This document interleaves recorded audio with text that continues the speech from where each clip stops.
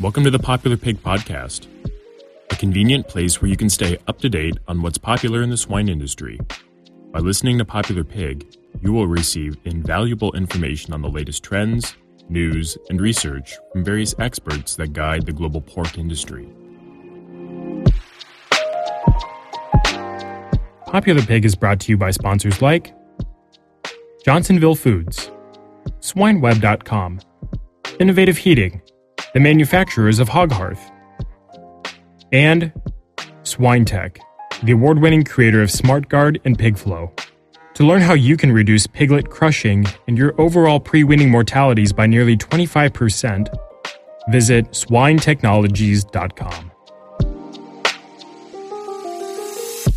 Welcome to the Popular Pig Podcast. My name is Matthew Rhoda, your host for today's episode. Today we're going to be discussing leadership with Tomer Yogev. How are you doing today, Tomer? I'm doing great. Right now, the industry is facing a ton of turmoil. Our supply chain has been broken. Producers are trying to figure out what the next steps look like. And I thought it might make sense to bring in an expert around strengths, leadership, driving a business down the paths we want to go, and just kind of talk about how we can apply principles that really apply to all businesses to solve some of the challenges that are facing producers today. And then we're going to kind of dive into some topics and theories that are very, very close to home for you and that you've even, I guess, advised me with over the past few years. Tomer, you have, I guess, a really interesting background.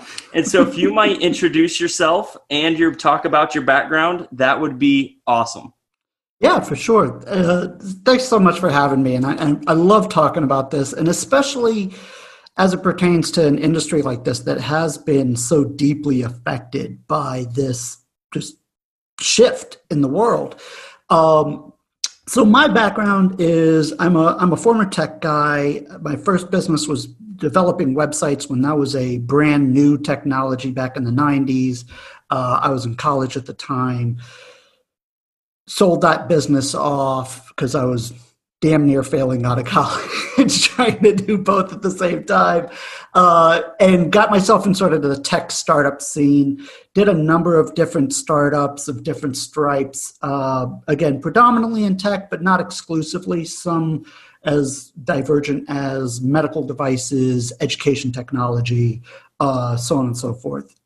In total, 14 different companies that I've either founded, co-founded, or was an early employee at. A couple of fairly notable exits. Thought I'd take my largest exit and my fancy MBA that I had just recently acquired at the time to go do venture capital. Did that for all of 3 whopping months before I realized I was just not put on this earth to do venture capital. And then from there, moved into interim executive roles at a variety of different companies, again, broadly startups, broadly tech, but not exclusive to that. And then from there, moved into executive coaching. And so for the last half dozen years, pretty much exclusively focused on working with entrepreneurs and business owners around these very ideas around leadership, culture, and how to take some of these things that on the face of them are fairly ambiguous, fairly fluffy. You know, when we talk about being your authentic self and rooting your leadership in strengths, you know, that's all pretty fluffy language. And at the end of the day, we all have bills to pay. There's a bottom line that we're all accountable to. And so really what my work is getting people to embrace that high-end ambiguous stuff, but understand its connectivity to the down and in profits and margins and bottom line type business outcomes. So might you talk a little bit about the big joy theory? I know this is something that you've been working pretty heavily on, and it'd be really good if you just give an introduction to what that is and your goals with that. Yeah, absolutely. So it goes right to what I was saying about kind of grabbing the fluffy and going all the way down to the bottom line. Because what we talk about is making joy relevant to your bottom line. Joy is one of those things that, you know, even the concept for a lot of people around talking about joy at work is sort of antithetical. It's, this is a serious place of business. What the hell are we talking about joy for? And that's misguided. Joy is something that, frankly, most people don't even really understand what it means because it so often gets conflated with happiness or wellness even. And joy is something more internalized than that. So we could spend this entire podcast just talking about the differentiation between happiness and joy. I'm more than happy to do that, but I don't think that's what you're shooting for here. But fundamentally what it is if I can get you oriented around those moments in your life when you were performing at your absolute best, when you were completely who you are, if we can understand what those are, those moments, how those moments manifest, get you to understand that about yourself, get you to explain that to all the people on your team that you work with, investors, customers, whomever, and then start building a business around that, the processes, the culture, the employees. That will only continually reinforce that you will be in the best possible position for your individual performance and for that of your team. So going to some of the things that you were talking about, I completely agree with everything you said. I would only just challenge that it needs to be taken a little bit further in that when we talk about the transparency, it's not just about business decisions. It's also about you as the leader. Who are you really? Why do you engage in that way? And what is the rationale behind it, and what can I expect as a teammate, as an employee, as a customer even, as a result of that? And the example I use all the time is there's two of the biggest, most well-known companies in the world right now. You got Google and you got Amazon. And if you went and got hired at Amazon right now, and then were really disappointed that you don't get free lunches and desk massages, shame on you, because Amazon is really clear that they don't do that. If that's something you want, you go work at Google. And that's that cultural component that we're talking about. And it's not to say, oh, Google is somehow better than Amazon. They're both phenomenal companies. But they're very clear in how they treat their people, what that culture is, what that brand is. And that starts right at the top, right at the beginning. It starts when you're a one-person company. And it's so important for leaders to understand who they are as individuals so that they can, one, keep themselves accountable to that, but then two, express that to their team so that the team understands why they're doing what they're doing, why those decisions are being made they are, and to the degree that they agree or disagree with them, how they fit in and what their place is inside this organization in relationship to leadership. No, I appreciate the example of the Amazon and the Google, because a lot of people I've heard some very interesting takes on Amazon. Oh, they don't do anything for their employees, or Google, they spoil their team. You don't have to work there. It's exactly right. You don't have to. I mean, those are those people, and if it works for them, great. You can comment on it, but at the end of the day, they're successful businesses. They've got happy people, and it all comes down to knowing what you want. Yeah, listen, Amazon is a business built on efficiency and logistics. The other thing I use for Amazon all the time that I think is really relevant to smaller businesses is I point out that up until, the last 2 or 3 years, at which point they're already worth billions and billions and billions of dollars, they have fundamentally had no marketing or advertising that was worth anything. They were a lousy marketing company. They still kind of are, but especially for their size. But up until a couple of years ago, it was non-existent. And I assure you that there were board meetings where there was a board member banging on the desk, insisting that Amazon do better with their marketing, that they, who's ever going to use this if we don't market it correctly? And, and these are all good, logical, business school informed type thinkings. You're not, marketing is generally something you kind of need, but somehow Amazon did it without. Why? Because nobody goes to Amazon because they got marketed to. You go to Amazon because you can get pretty much anything under the sun in your hand in a day for a really cheap price. So that's why you do Amazon. Amazon is super crystal clear about what they are, and it bakes itself all the way down to how they treat their employees. No, you don't get a free lunch and a desk massage here. So there's pros and there's cons. And to your point, people will judge it no matter which way you go, right? Because on the flip side, you got Google, who does all that, and everyone goes, oh, they just spoil their people. I bet people don't get any work done over there. Oh, all their people are just, fat and sassy. And, yeah, that might be true too. That might be true too. But both of those organizations somehow still have a bottom line that is pretty doggone healthy. I wish every business that's listening to this podcast right now had the level of misfortune of a Google or an Amazon. So it's oversubscribing with this sort of corporate-y view that you have to do it this way, and this is what a good business must look like, and so on and so forth, that invariably pulls people off course and gets people as individual leaders into this kind of imposter syndrome type thing. Because if Bezos was out there trying to be an incredible marketer, he's going to fail at that. It's not what he does. You start to get an inauthentic self and an inauthentic team, and then you have just an unhappy workplace.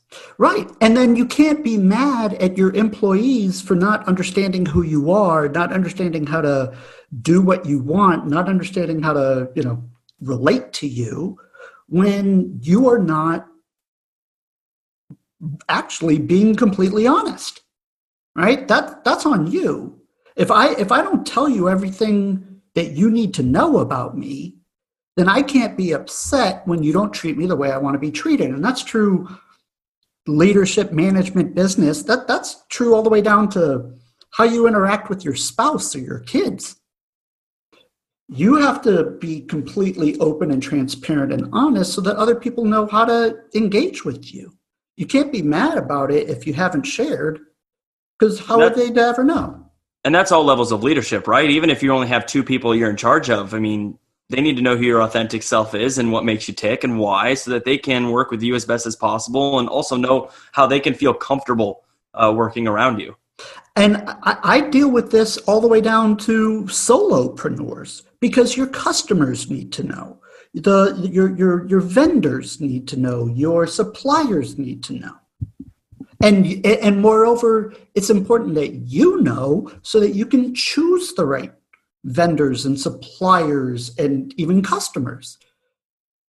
Because you as a single person company, one of the worst things that can happen to you is to have a customer with whom you are a bad fit. Because now you got someone out there going like, yeah, I worked with Matthew, he's okay, it's fine. Right? Like, that's the worst thing that can happen when you're a one-person business.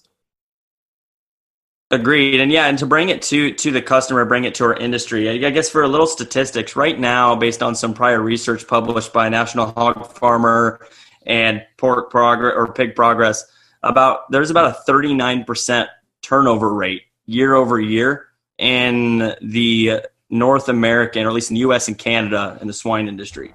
And so this is a problem that has been voiced by many leaders in the industry. We're always looking for ways to improve.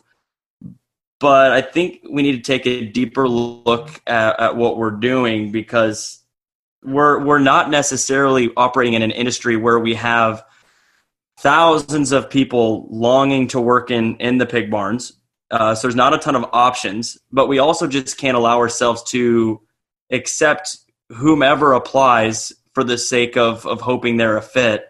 I think there we do need to take a step back and look, okay, is this a culture fit? Because if it's not, we're most likely going to be wasting a heck of a lot more money on the back end just trying to fill a team as opposed to looking for that right fit.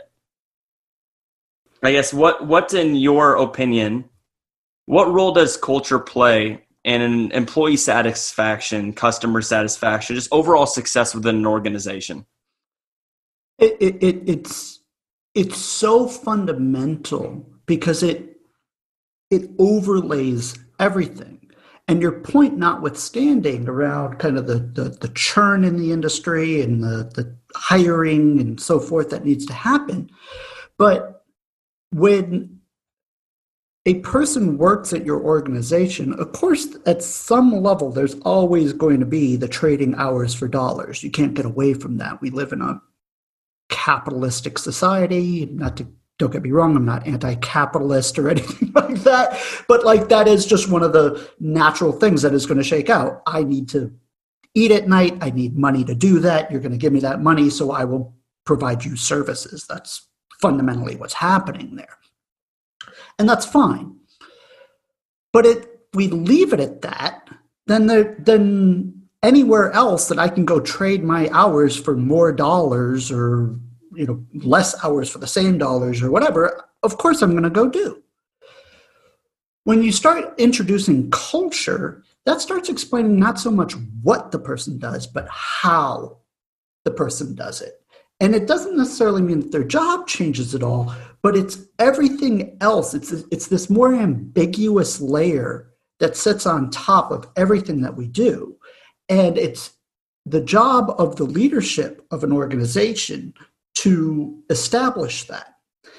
Now, what's important to note when you talk about culture is I've watched so many companies do this. They go and they read the value statements of these various companies that they admire, and they craft a mission and a vision, and they go, okay, that's our culture now, which in and of itself isn't completely misguided, but the problem with it is that it's fundamentally aspirational, right? I can't start a company and go, this is going to be a fun place to work, and this is going to be a place where everyone gets along, and this is going to, no, that's not necessarily true.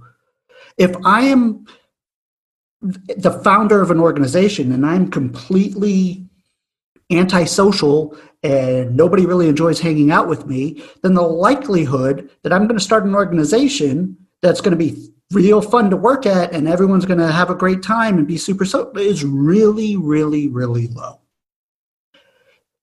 That doesn't necessarily mean that I'm doomed for failure. Again, I'll go back to Amazon. Jeff Bezos isn't known for his stunning charisma. He built a company that is also not known for its stunning charisma. And yet, it's a $1 trillion business. So much in the same way, leadership and culture, it's about uncovering what's already there. It's a matter of introspection into who you are as a leader, what you do and when you operate best, getting clear on those themes, and then developing culture around that, which is why it's so important to do it as early on as you possibly can when you don't have to incorporate 20, 50, 100 other people's concepts of what work and leadership in this organization should be. It can really be about you, and then you can build an organization around that. Now, if you haven't done that and you have those people, be it 2 or 100, it's the same work, it's just a little bit more complex because now we have more variables at play. But essentially, it boils down to the same concept that culture cannot be aspirational. Culture has to be unburied. It has to be something that you look at, see what's there, and then define it so that the right people can opt in, and quite frankly, so that the wrong people can opt out. With an industry that has 39% churn, as you mentioned, I'm sure a lot of your listeners have experienced that someone has left the organization and they went home that night and said, oh, thank God. That guy was killing me. All right? happy to replace that person, because what you're seeing, even if you haven't defined it, is that individual was not a good fit. And what a good fit means is not just about how many, widgets they can spit out in an hour, or, it's not just this simple productivity thing.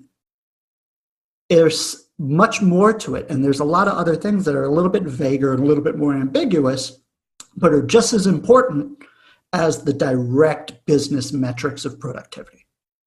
And culture is interesting too, in the sense that, and I can definitely say that when we started out at SwineTech, our goal was to create culture X, and we made it aspirational, and it didn't work until we took a step back, looked at our existing team, identified the values that made our existing team great, what were the commonalities between them.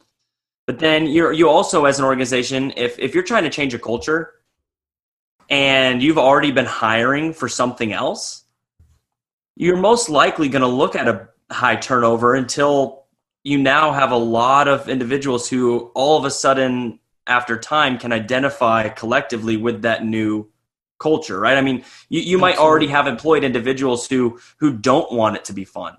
But if it's supposed to be about fun and 90% of your organization is about fun, it's probably better or not that 10% that just doesn't fit and is unhappy every day, probably better off that they move on. That's exactly right. No, that's exactly right. And again, I'll go back to the examples that we were going before, just because everyone kind of knows these companies, right? If tomorrow Google says, we are now an efficiency company, we are no longer doing desk massages, they're going to have an exodus. Forget 10%, right? Like half of their workforce is going to be quitting the next day. So you're exactly right. And what I really liked about what you said is it's about identifying what was already great about your team. And that is so critically important, because so much of what we're taught when it comes to how to fix something that's wrong is to go look at what are you messing up? How are you bad as the leader? And then how do I make you good at it? So, again, just picking from big notable kind of tech people, Elon Musk, right? One of the worst presenters I've ever heard in my life.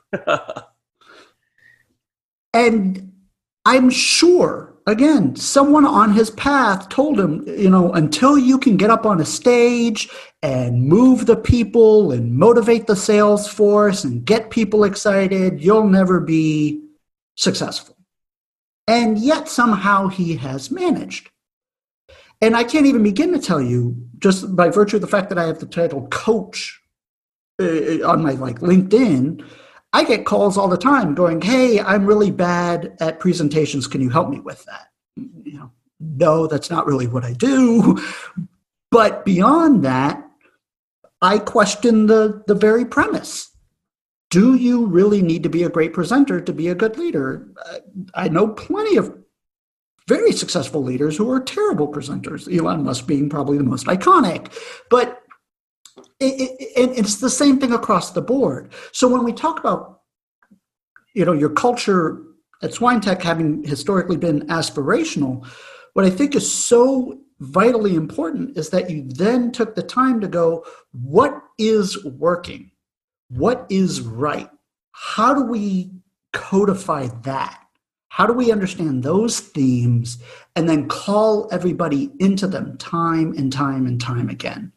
And that's fundamentally the exercise, not just of developing culture in a workplace, but developing your leadership presence, right? So that individual who can't present, it's like, that's fine. What can you do?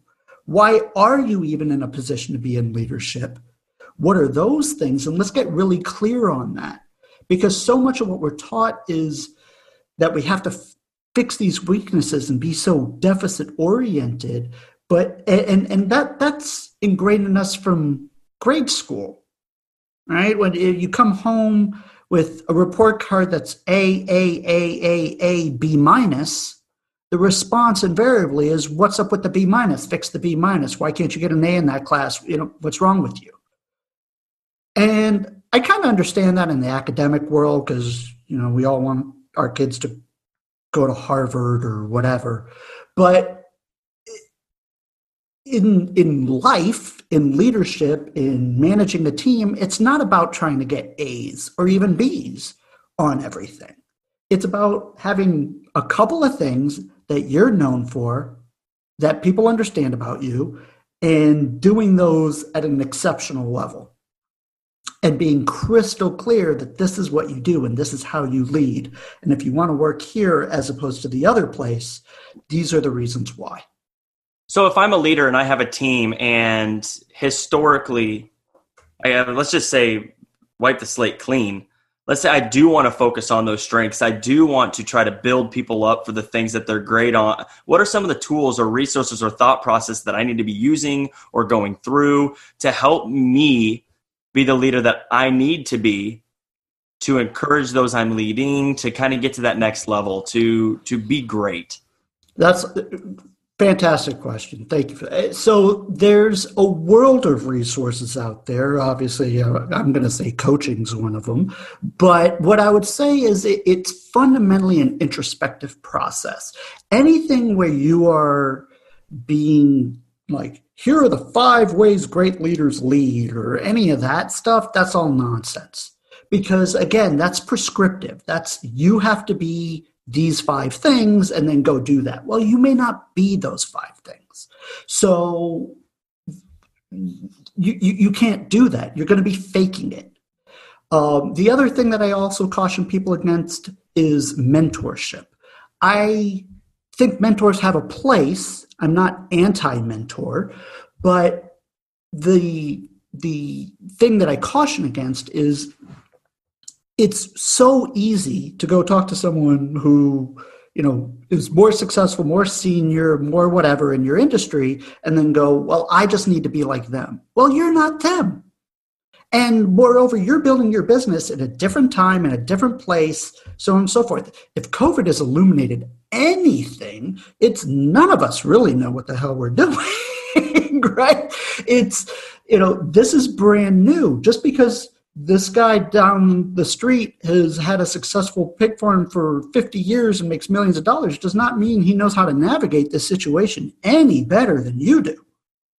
So there's a time and a place for mentorship. You can certainly learn things from that, especially kind of the factual components.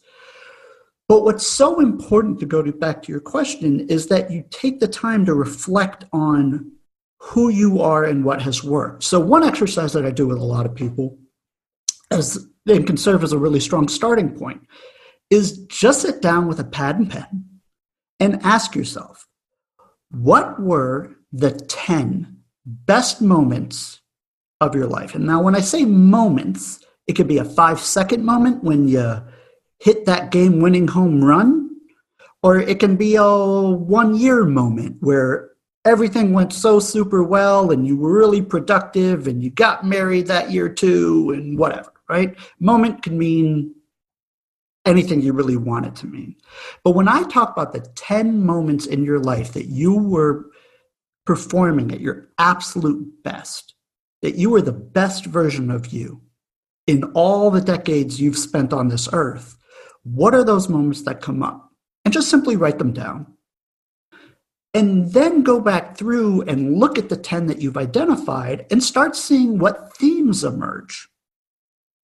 Were all 10 moments where it was just you in a book? Were they all moments where you were at parties? Were they all moments where the sun was shining? Whatever.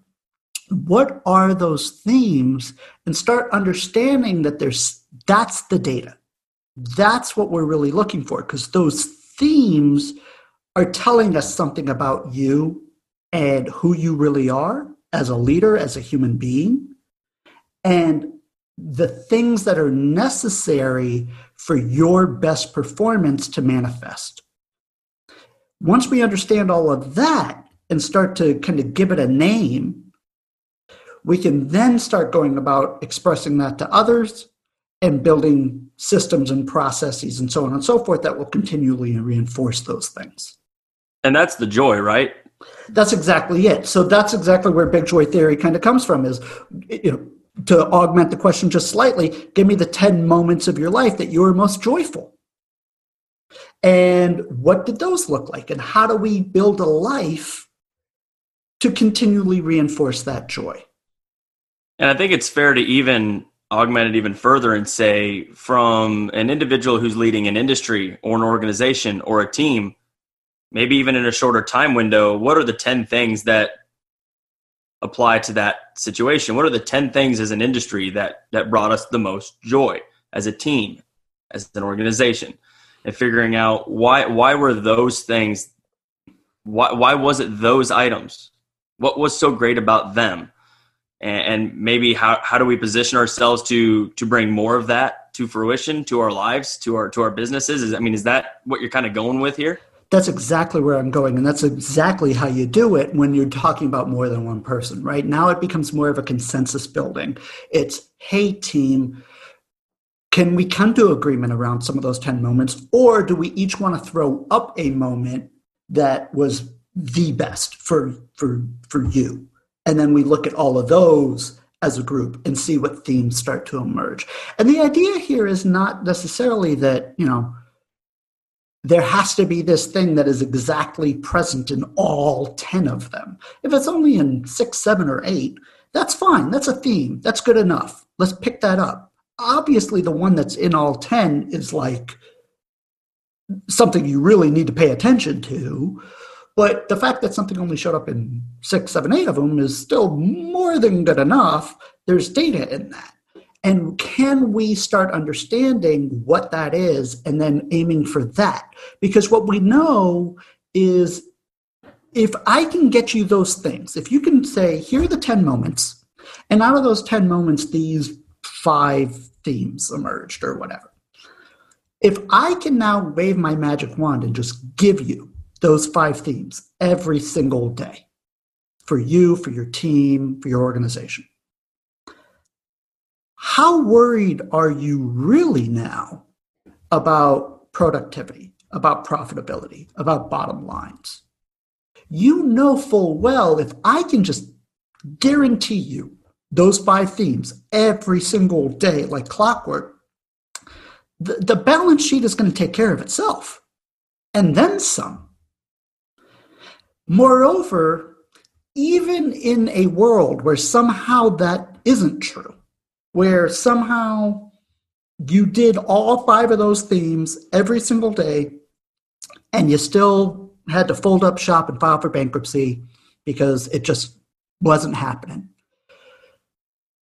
I've dealt with a lot of clients who've had to file for bankruptcy. And what I can tell you is when you wake up on that next day and you look back on the journey, even in that most terrible of outcome,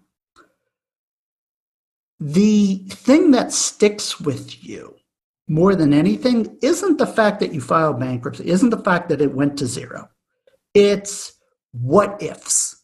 It's, had I just made more cold calls, had I just, gotten rid of that guy sooner, had I whatever, right? It's all of those thoughts that become completely consuming and just keep people mired in the down spiral post a company folding shop. And in that world, you want to be able to look back and go, at least I was true. At least I was true to me. At least I was true to these things that I believe. At least I was true to the type of leader that I authentically am. Of course, I'm disappointed that it didn't work out. That's terrible. But I'm not riddled with that regret and resentment and all of those other things. And so it's not only the highest likelihood for success by orienting yourself, your team, your business around these things, but it's also the safety net in the event of the worst case scenario. No, it makes a ton of sense. And I guess it's interesting to bring it all back around to barn culture and the pork industry. There was actually an example I heard from a farmer, which was fascinating. They had a team that would routinely get to work and spend an hour sitting around a table just chit-chatting before they would actually go out and start working.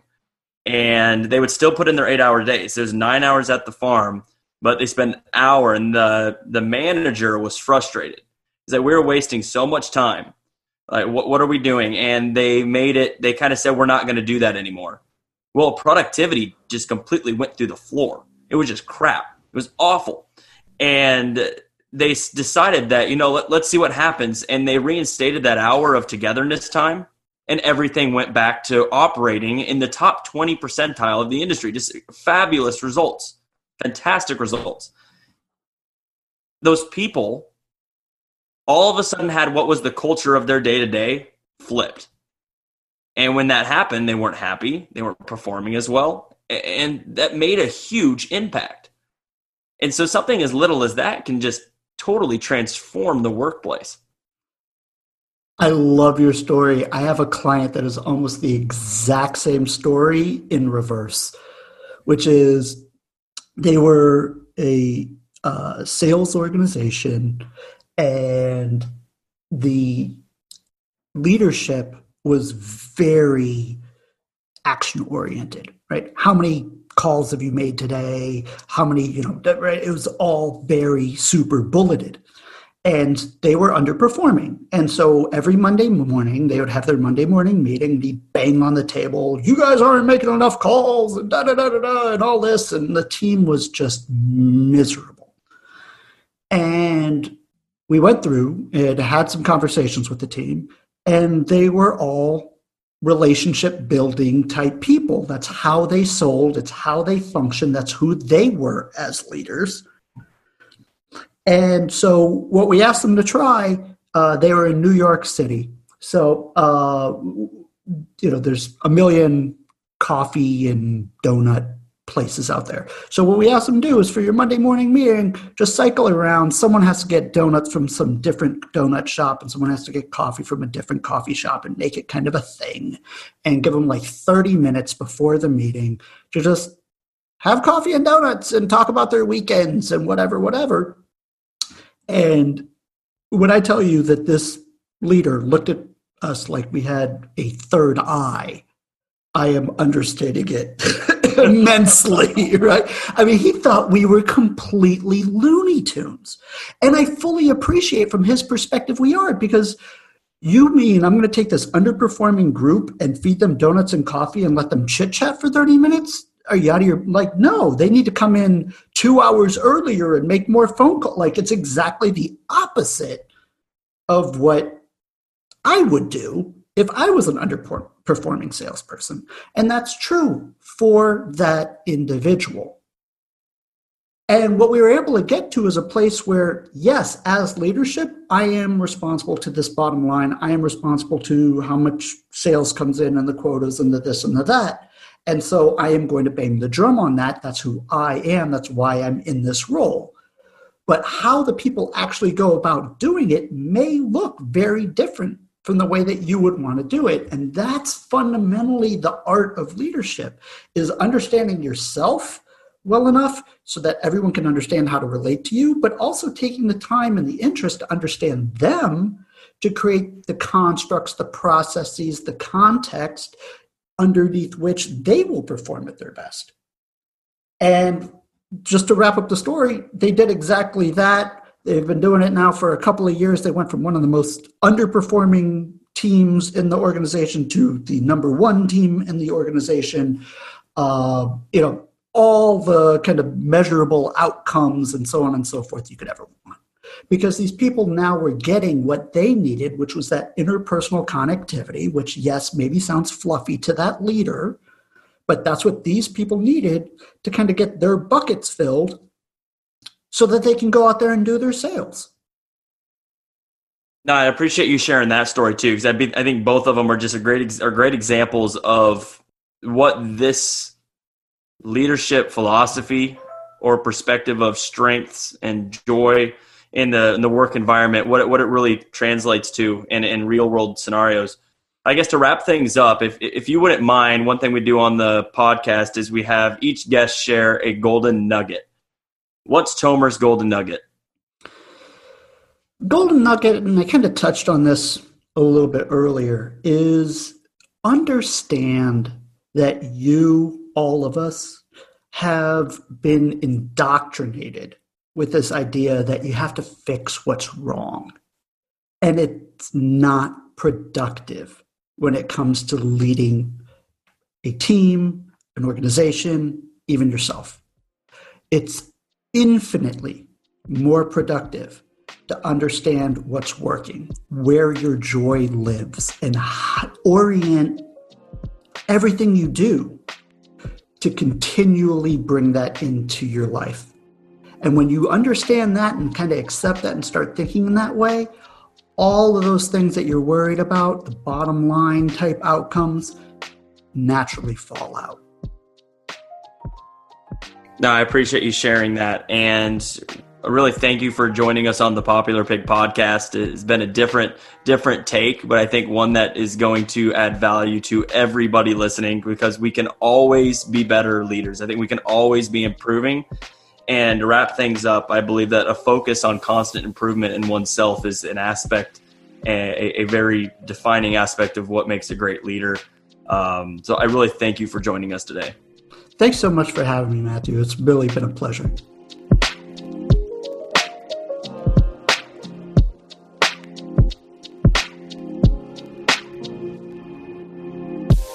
Thank you for joining us on this episode of Popular Pig.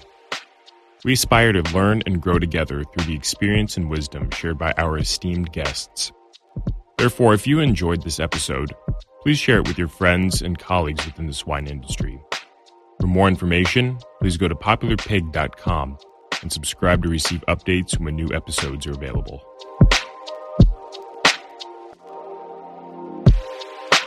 Today's episode is brought to you by sponsors like SwineTech. Leverage the power of computer vision, voice recognition, and real-time behavioral monitoring to reduce mortalities and labor inefficiencies in the farrowing house. For more information, visit swinetechnologies.com.